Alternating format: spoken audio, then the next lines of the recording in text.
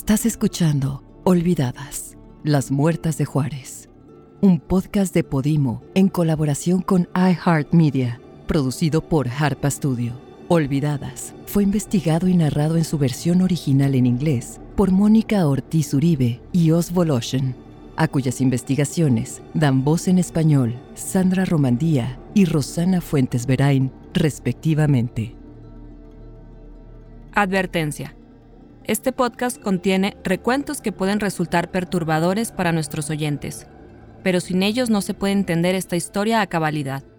Les sugerimos tomar precauciones.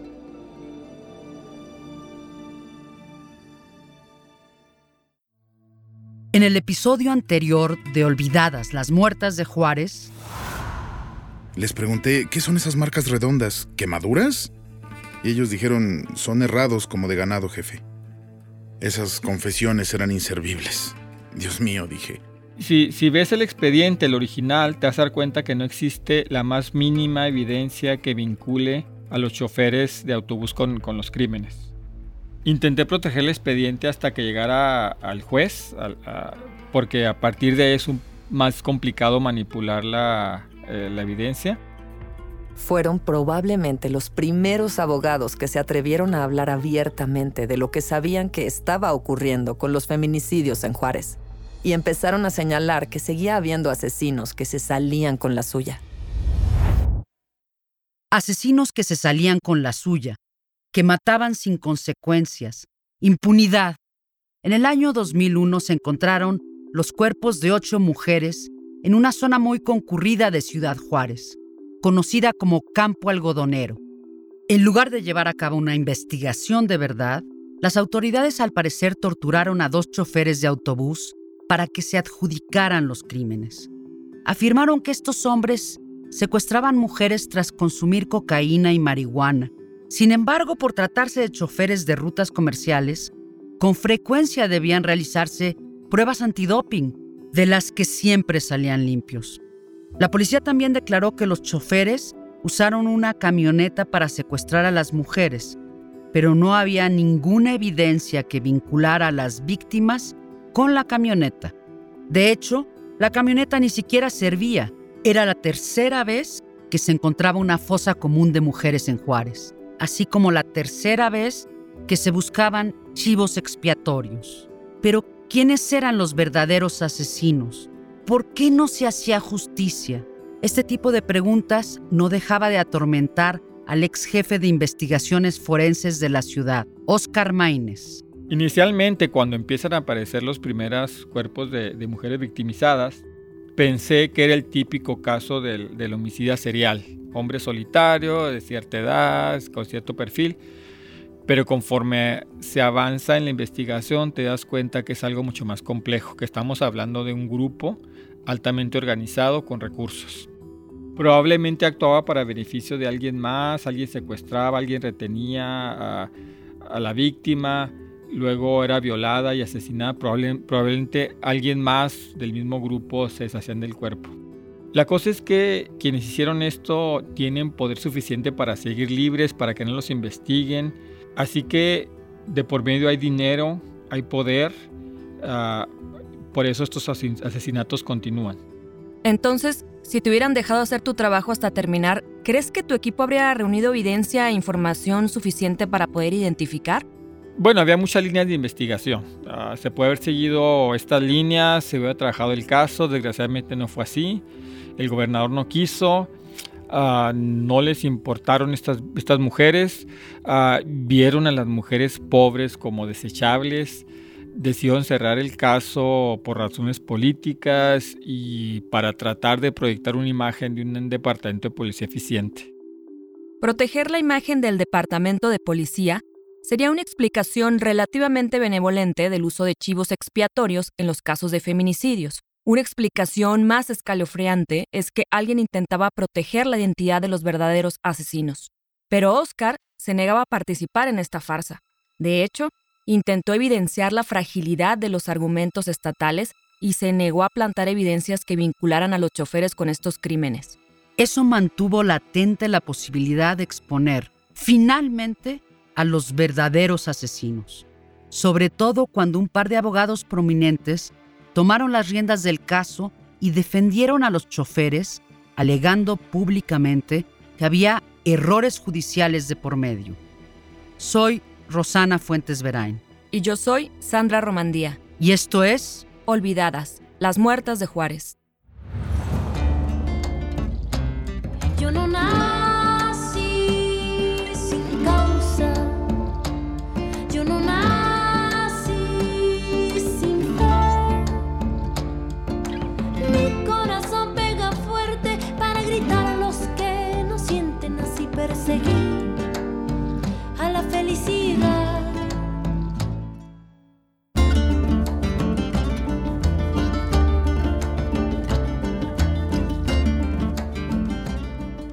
El descubrimiento de la fosa común en el campo algodonero, seguido de la acusación contra los choferes de autobús, detonó la indignación del mundo entero. Las protestas estaban siendo lideradas por madres como Paula Flores y activistas como Esther Chávez Cano, y esta vez parecía que de verdad sería posible lograr un cambio. En ese contexto, un par de abogados prominentes decidieron representar a los choferes. 2 choferes de autobús habían confesado de forma muy sospechosa haber cometido los 8 asesinatos. ¿Cómo fue, Sandra, que lograron que los representaran después de aquella confesión? Bueno, primero, descubren 8 cuerpos en el campo algodonero.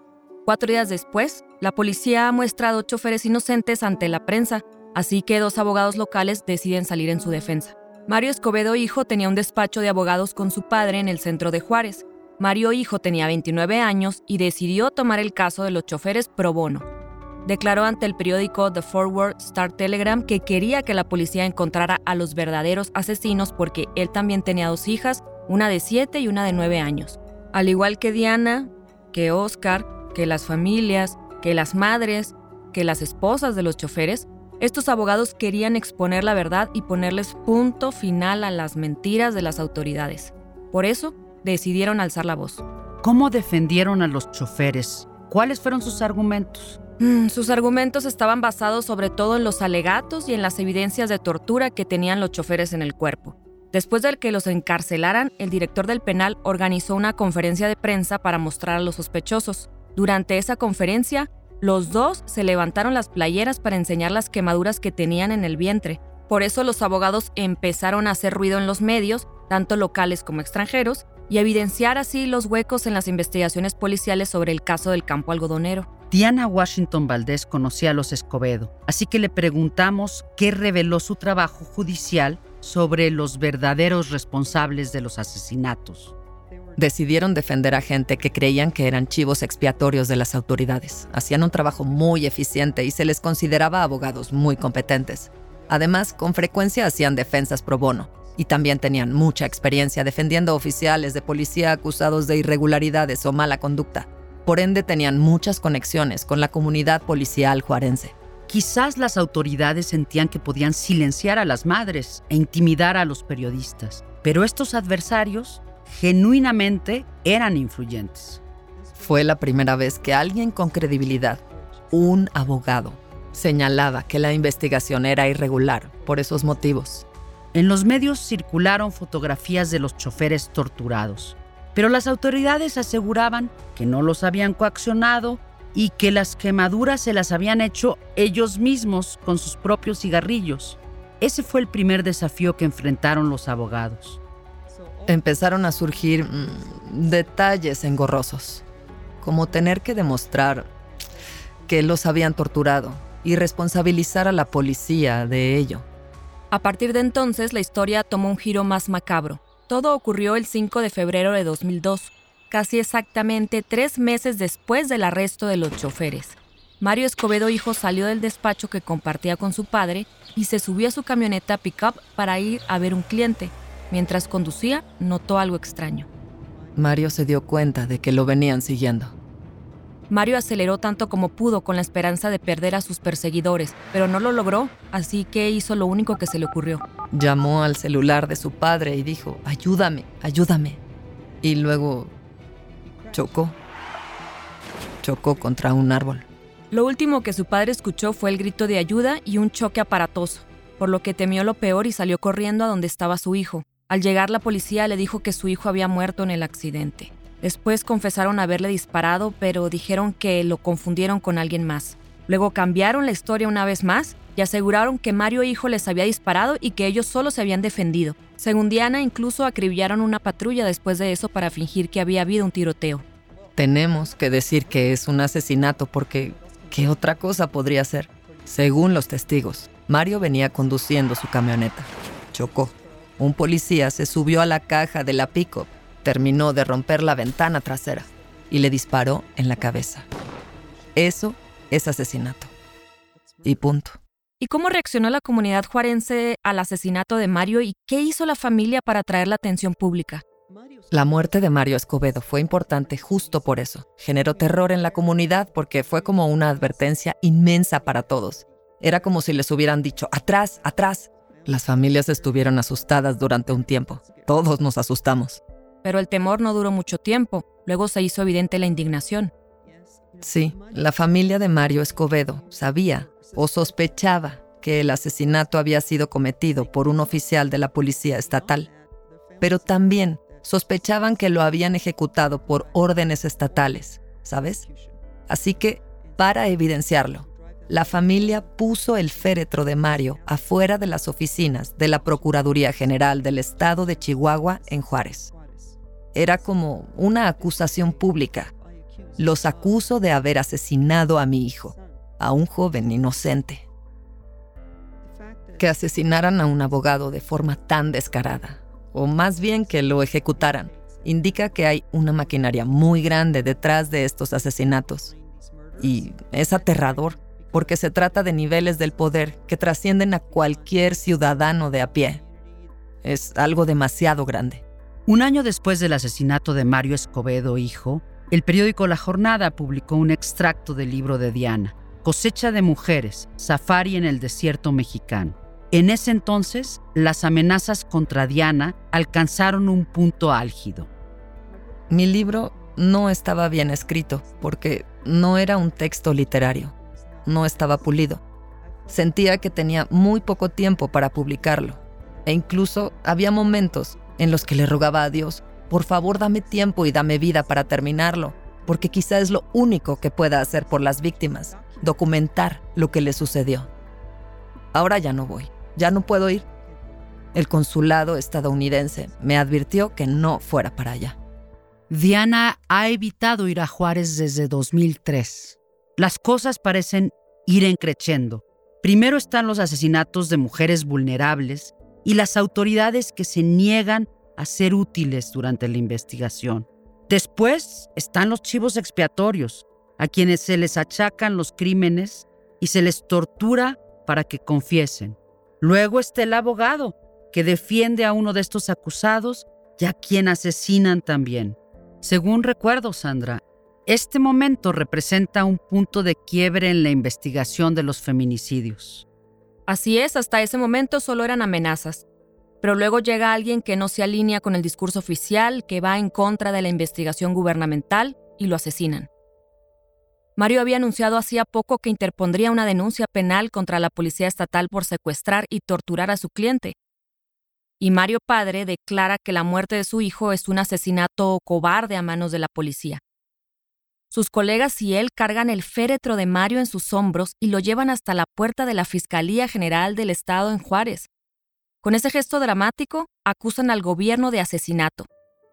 Imaginar esta escena basta para sentir escalofríos. Fue un gesto que simbolizó la ira y la frustración acumuladas durante una década. No solo asesinan mujeres, también tienen en la mira a quienes las defienden. ¿Qué hay del padre? ¿Qué tipo de riesgos tomó él al liderar esa protesta? Eran riesgos tremendos. El hombre estaba tan furioso y ahogado en su propio duelo que salió a decirles públicamente a los asesinos: si van a matar a alguien más, que sea a mí, pero no lo hagan en mi casa, háganlo en mi oficina. Dejen al resto de mi familia en paz.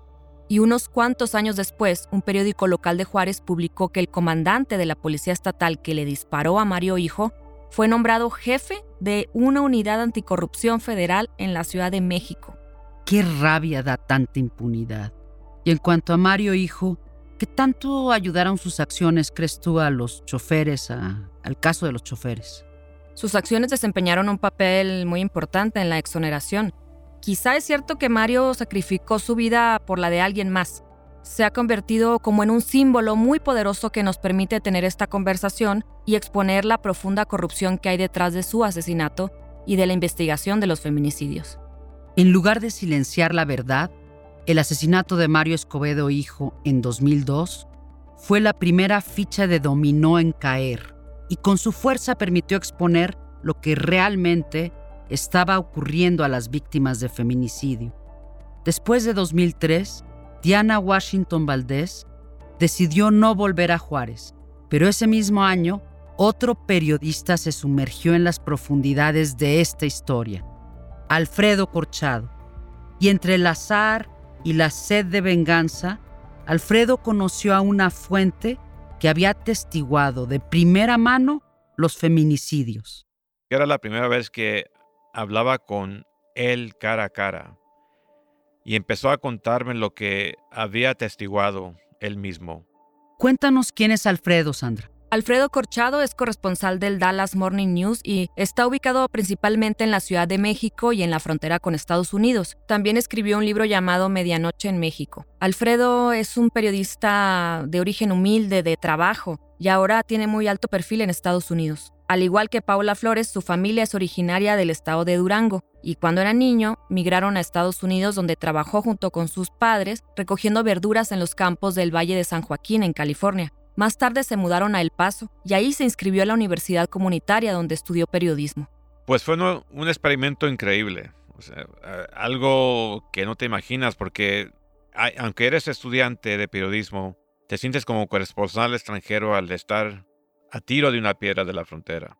Empezó su carrera haciendo reportajes sobre una época muy tensa en la frontera, cuando se estaba agudizando la resistencia al unipartidismo mexicano.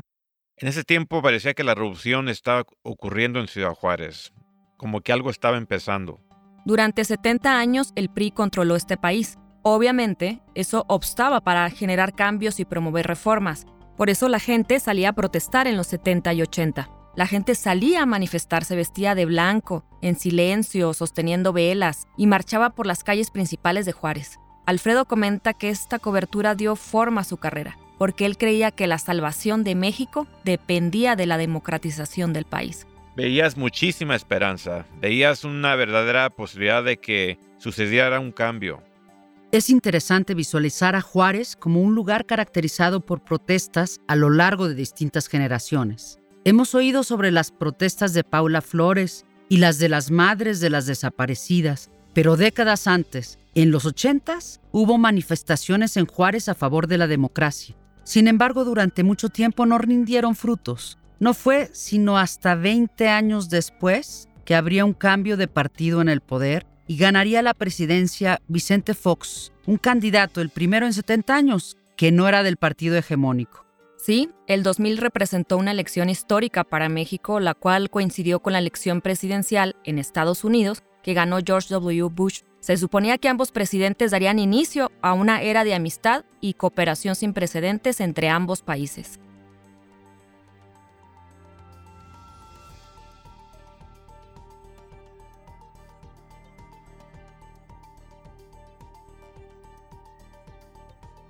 A Alfredo lo enviaron a Washington, D.C. con la idea de que cubriera la relación entre ambos presidentes.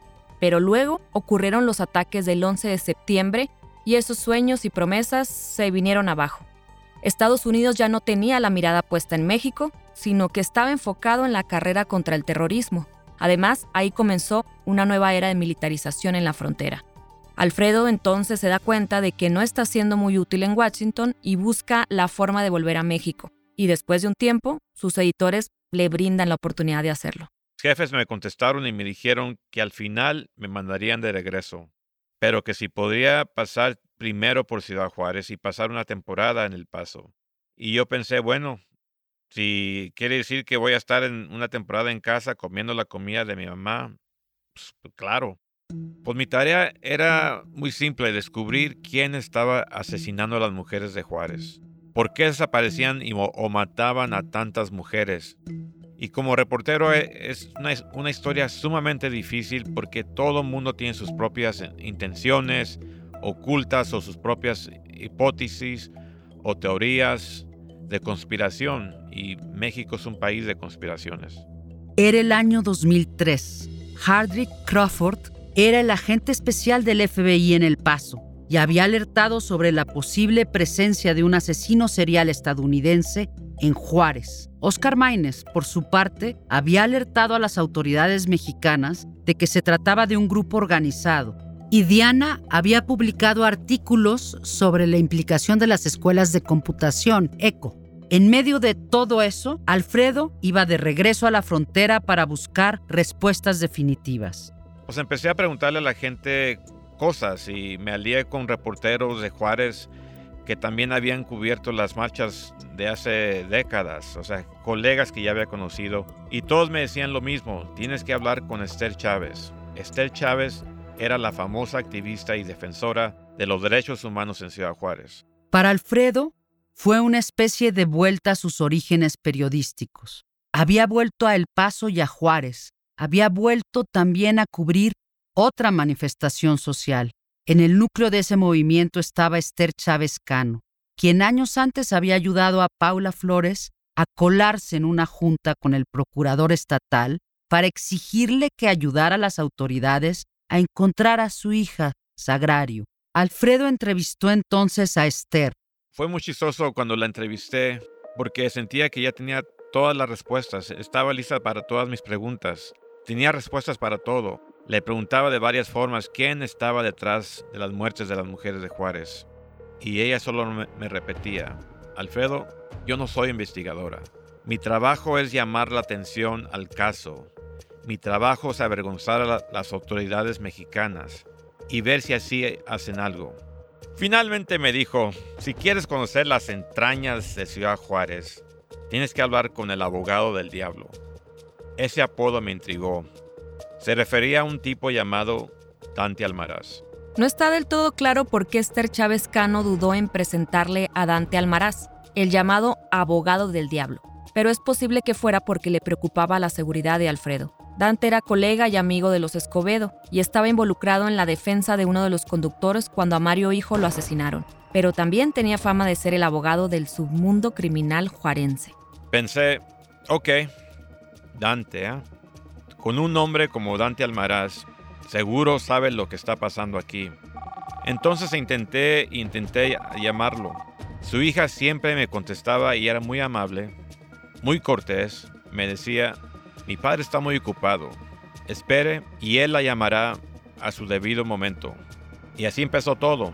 Intenté leer tanto como pude, entrevistar a tantos funcionarios, autoridades y reporteros que conocieran el caso como fuera posible, pero también a Esther, a las víctimas y a muchas de las madres para intentar armar este rompecabezas con la esperanza de que Dante me llamara. Algunas personas te habían advertido que Dante era un hombre de dudosa reputación. Es algo de lo que uno suele mantenerse al margen como reportero, pero tú genuinamente querías entrevistarlo. Cuando Esther Chávez me dijo que él era la persona con quien debía de hablar, empecé a preguntarles a todos mis colegas: ¿qué saben ustedes de este tal Dante? La mayoría me dijo que no me acercara, que es un mal tipo, que su información no sirve y además que es corrupto. Pero luego un editor, que de hecho se vino de Juárez caminando al Paso para reunirse en el centro conmigo, porque se sentía mucho más seguro de este lado de la frontera, me dijo que sin duda debía de hablar con Dante. Y le pregunté: ¿pero qué pasa con su reputación como el abogado del diablo? ¿Por qué le dicen así? Y me dijo: por eso tienes que hablar con Dante, porque él conoce ese mundo oscuro, conoce a todo mundo. Las razones por las cuales la mayoría de los periodistas dudaría de alguien como Dante eran precisamente las que lo convertían en una fuente ideal para esta historia. Así que Alfredo insistió. Fíjate que finalmente, después de perseguirlo durante 3 meses, Dante me llamó. Y el abogado del diablo le dijo a Alfredo: te veo mañana a las 8 de la mañana en Ciudad Juárez. Y así fue. le mandó la ubicación exacta del encuentro 15 minutos, solo 15 minutos antes. A ver, hablemos un poco sobre los antecedentes de Dante. Una de las partes más intrigantes es que representó al otro conductor, al que habían acusado injustamente en el campo algodonero. Y de hecho era amigo de Mario Escobedo y de su papá. Yo conocía a Mario Escobedo hijo, porque era primo de mi cuñada. Mario Escobedo padre le dijo a Dante lo que había ocurrido con su hijo. Cuando lo iban persiguiendo, Mario le llama a su padre y le dijo que estaba en peligro, que creía que querían matarlo. Le suplica al padre que llame al gobernador o a alguien que interceda por él. Pero Mario Escobedo padre no pudo hacer nada para salvar a su hijo. Y eso inspiró a Dante a tomar el camino de la venganza. Yo creo que la razón por la que Dante se involucró es que era muy amigo de los Escobedos. Y los Escobedos estaban muy comprometidos con el caso porque querían y sentían que esos dos hombres, el Cerillo y la Foca, habían sido acusados injustamente y que los habían obligado a confesar. Y por otro lado estaba Dante, para quien, como él mismo me lo dijo después, esto no era cuestión de legalidad, no era una cuestión de democracia. Se trataba sencillamente de estar a mano. Buscaba vengarse. Para Dante, defender a los choferes era una forma de honrar a su amigo difunto, pero también era una forma de vengar su muerte, pues exponer la verdad de los chivos expiatorios evidentemente sería muy incómodo para quienes mataron a Mario, es decir, la policía estatal. De hecho, a Dante lo amenazaron y le dijeron que le pasaría lo mismo que a su amigo, pero él no cejó. Fue al juzgado y, según el reportaje de radio de NPR, le mostró al juez fotografías. En esta se veía sangre en las piernas, sangre seca y moretones en la ingle, justo donde les habían puesto los electrodos a los choferes. Pero el juez miró las fotos y contestó que la luz del juzgado era demasiado tenue y que él no veía nada. Por lo tanto, las acusaciones seguían en pie. En ese momento, Dante se dio cuenta de que la única forma de obtener justicia verdadera era haciéndolo desde fuera del sistema. Tendría que exponer él mismo a los verdaderos asesinos, y Alfredo representaba el medio para ejecutar su venganza. No obstante, no se le iba a poner fácil. Tomó tiempo para que Dante se abriera conmigo. Fue un proceso largo, poco a poco, que quizás mis colegas tenían razón y que lo de él era puro borlote, que cuando hablábamos íbamos nomás en círculo. Y así fue como en un baile, como el matador toreando. El torero. Así es, intentábamos figurar quién éramos cada uno sin revelar nuestros secretos, sin revelar nuestras historias. Así como viendo de qué estás hecho, ¿no? ¿De qué estás hecho? Cosas así. Luego, Dante empezó a contarle a Alfredo una historia extraña sobre un sicario que había caído de la gracia de sus superiores. Pues me dijo que a él y a otros los acusaron de robarles drogas al cartel, y el cartel los persiguió y le disparó a muchos de ellos porque en este mundo oscuro es imperdonable cuando sospechas que le robaste a tus superiores. Si lo haces, es muy fácil, te matan. Pero este joven no murió. Quedó bajo una pila de cuerpos. Sobrevivió escondiéndose bajo una pila de cuerpos de gente a la que el cartel tiroteó por haberles robado. El joven volvió a Juárez y logró ponerse en contacto con Dante, quien prometió protegerlo a cambio de información. Dante fue muy listo y decidió esconder al tipo en prisión. Lo encarceló con cargos inventados y con un nombre falso. Dante tenía muy buenos amigos en el Cerezo de Juárez. Y cuando hablamos siempre me aventaba un hueso, uno de los cuales fue que ese tipo estaba vivo, que se quería hablar con él. No solo estaba vivo, sino que en teoría sabía exactamente qué era lo que pasaba con las mujeres. Exactamente. Y Dante estaba listo para programarle una entrevista con Alfredo. Pero de eso hablaremos en el siguiente episodio. Soy Rosana Fuentes Verain. Y yo soy Sandra Romandía. Hasta la próxima.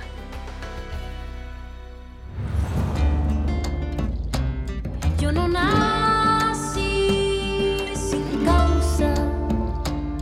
Yo no nací sin fe.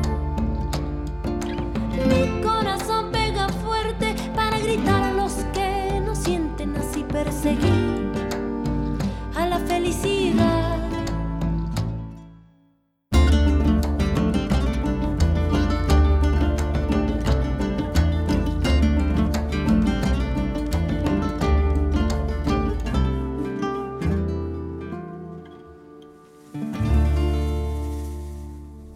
Olvidadas. Las muertas de Juárez. Es una producción de Harpa Studio en exclusiva para Podimo, la principal plataforma de podcasts y audiolibros en español. Los productores ejecutivos de la versión original en inglés son Oswald Ocean de Unusual Productions y Mangesh Hattikudur de iHeartMedia. Un agradecimiento especial al equipo detrás de la versión original: Julian Huela, Katrina Norvel, Jacopo Penso, Caitlin Thompson, Lucas Riley, Aaron Kaufman y Emily Marinoff. Derecho de nacimiento, interpretada por Natalia Lafourcade y Los Macorinos, es cortesía de Sony Music Entertainment España y Universal Music Publishing.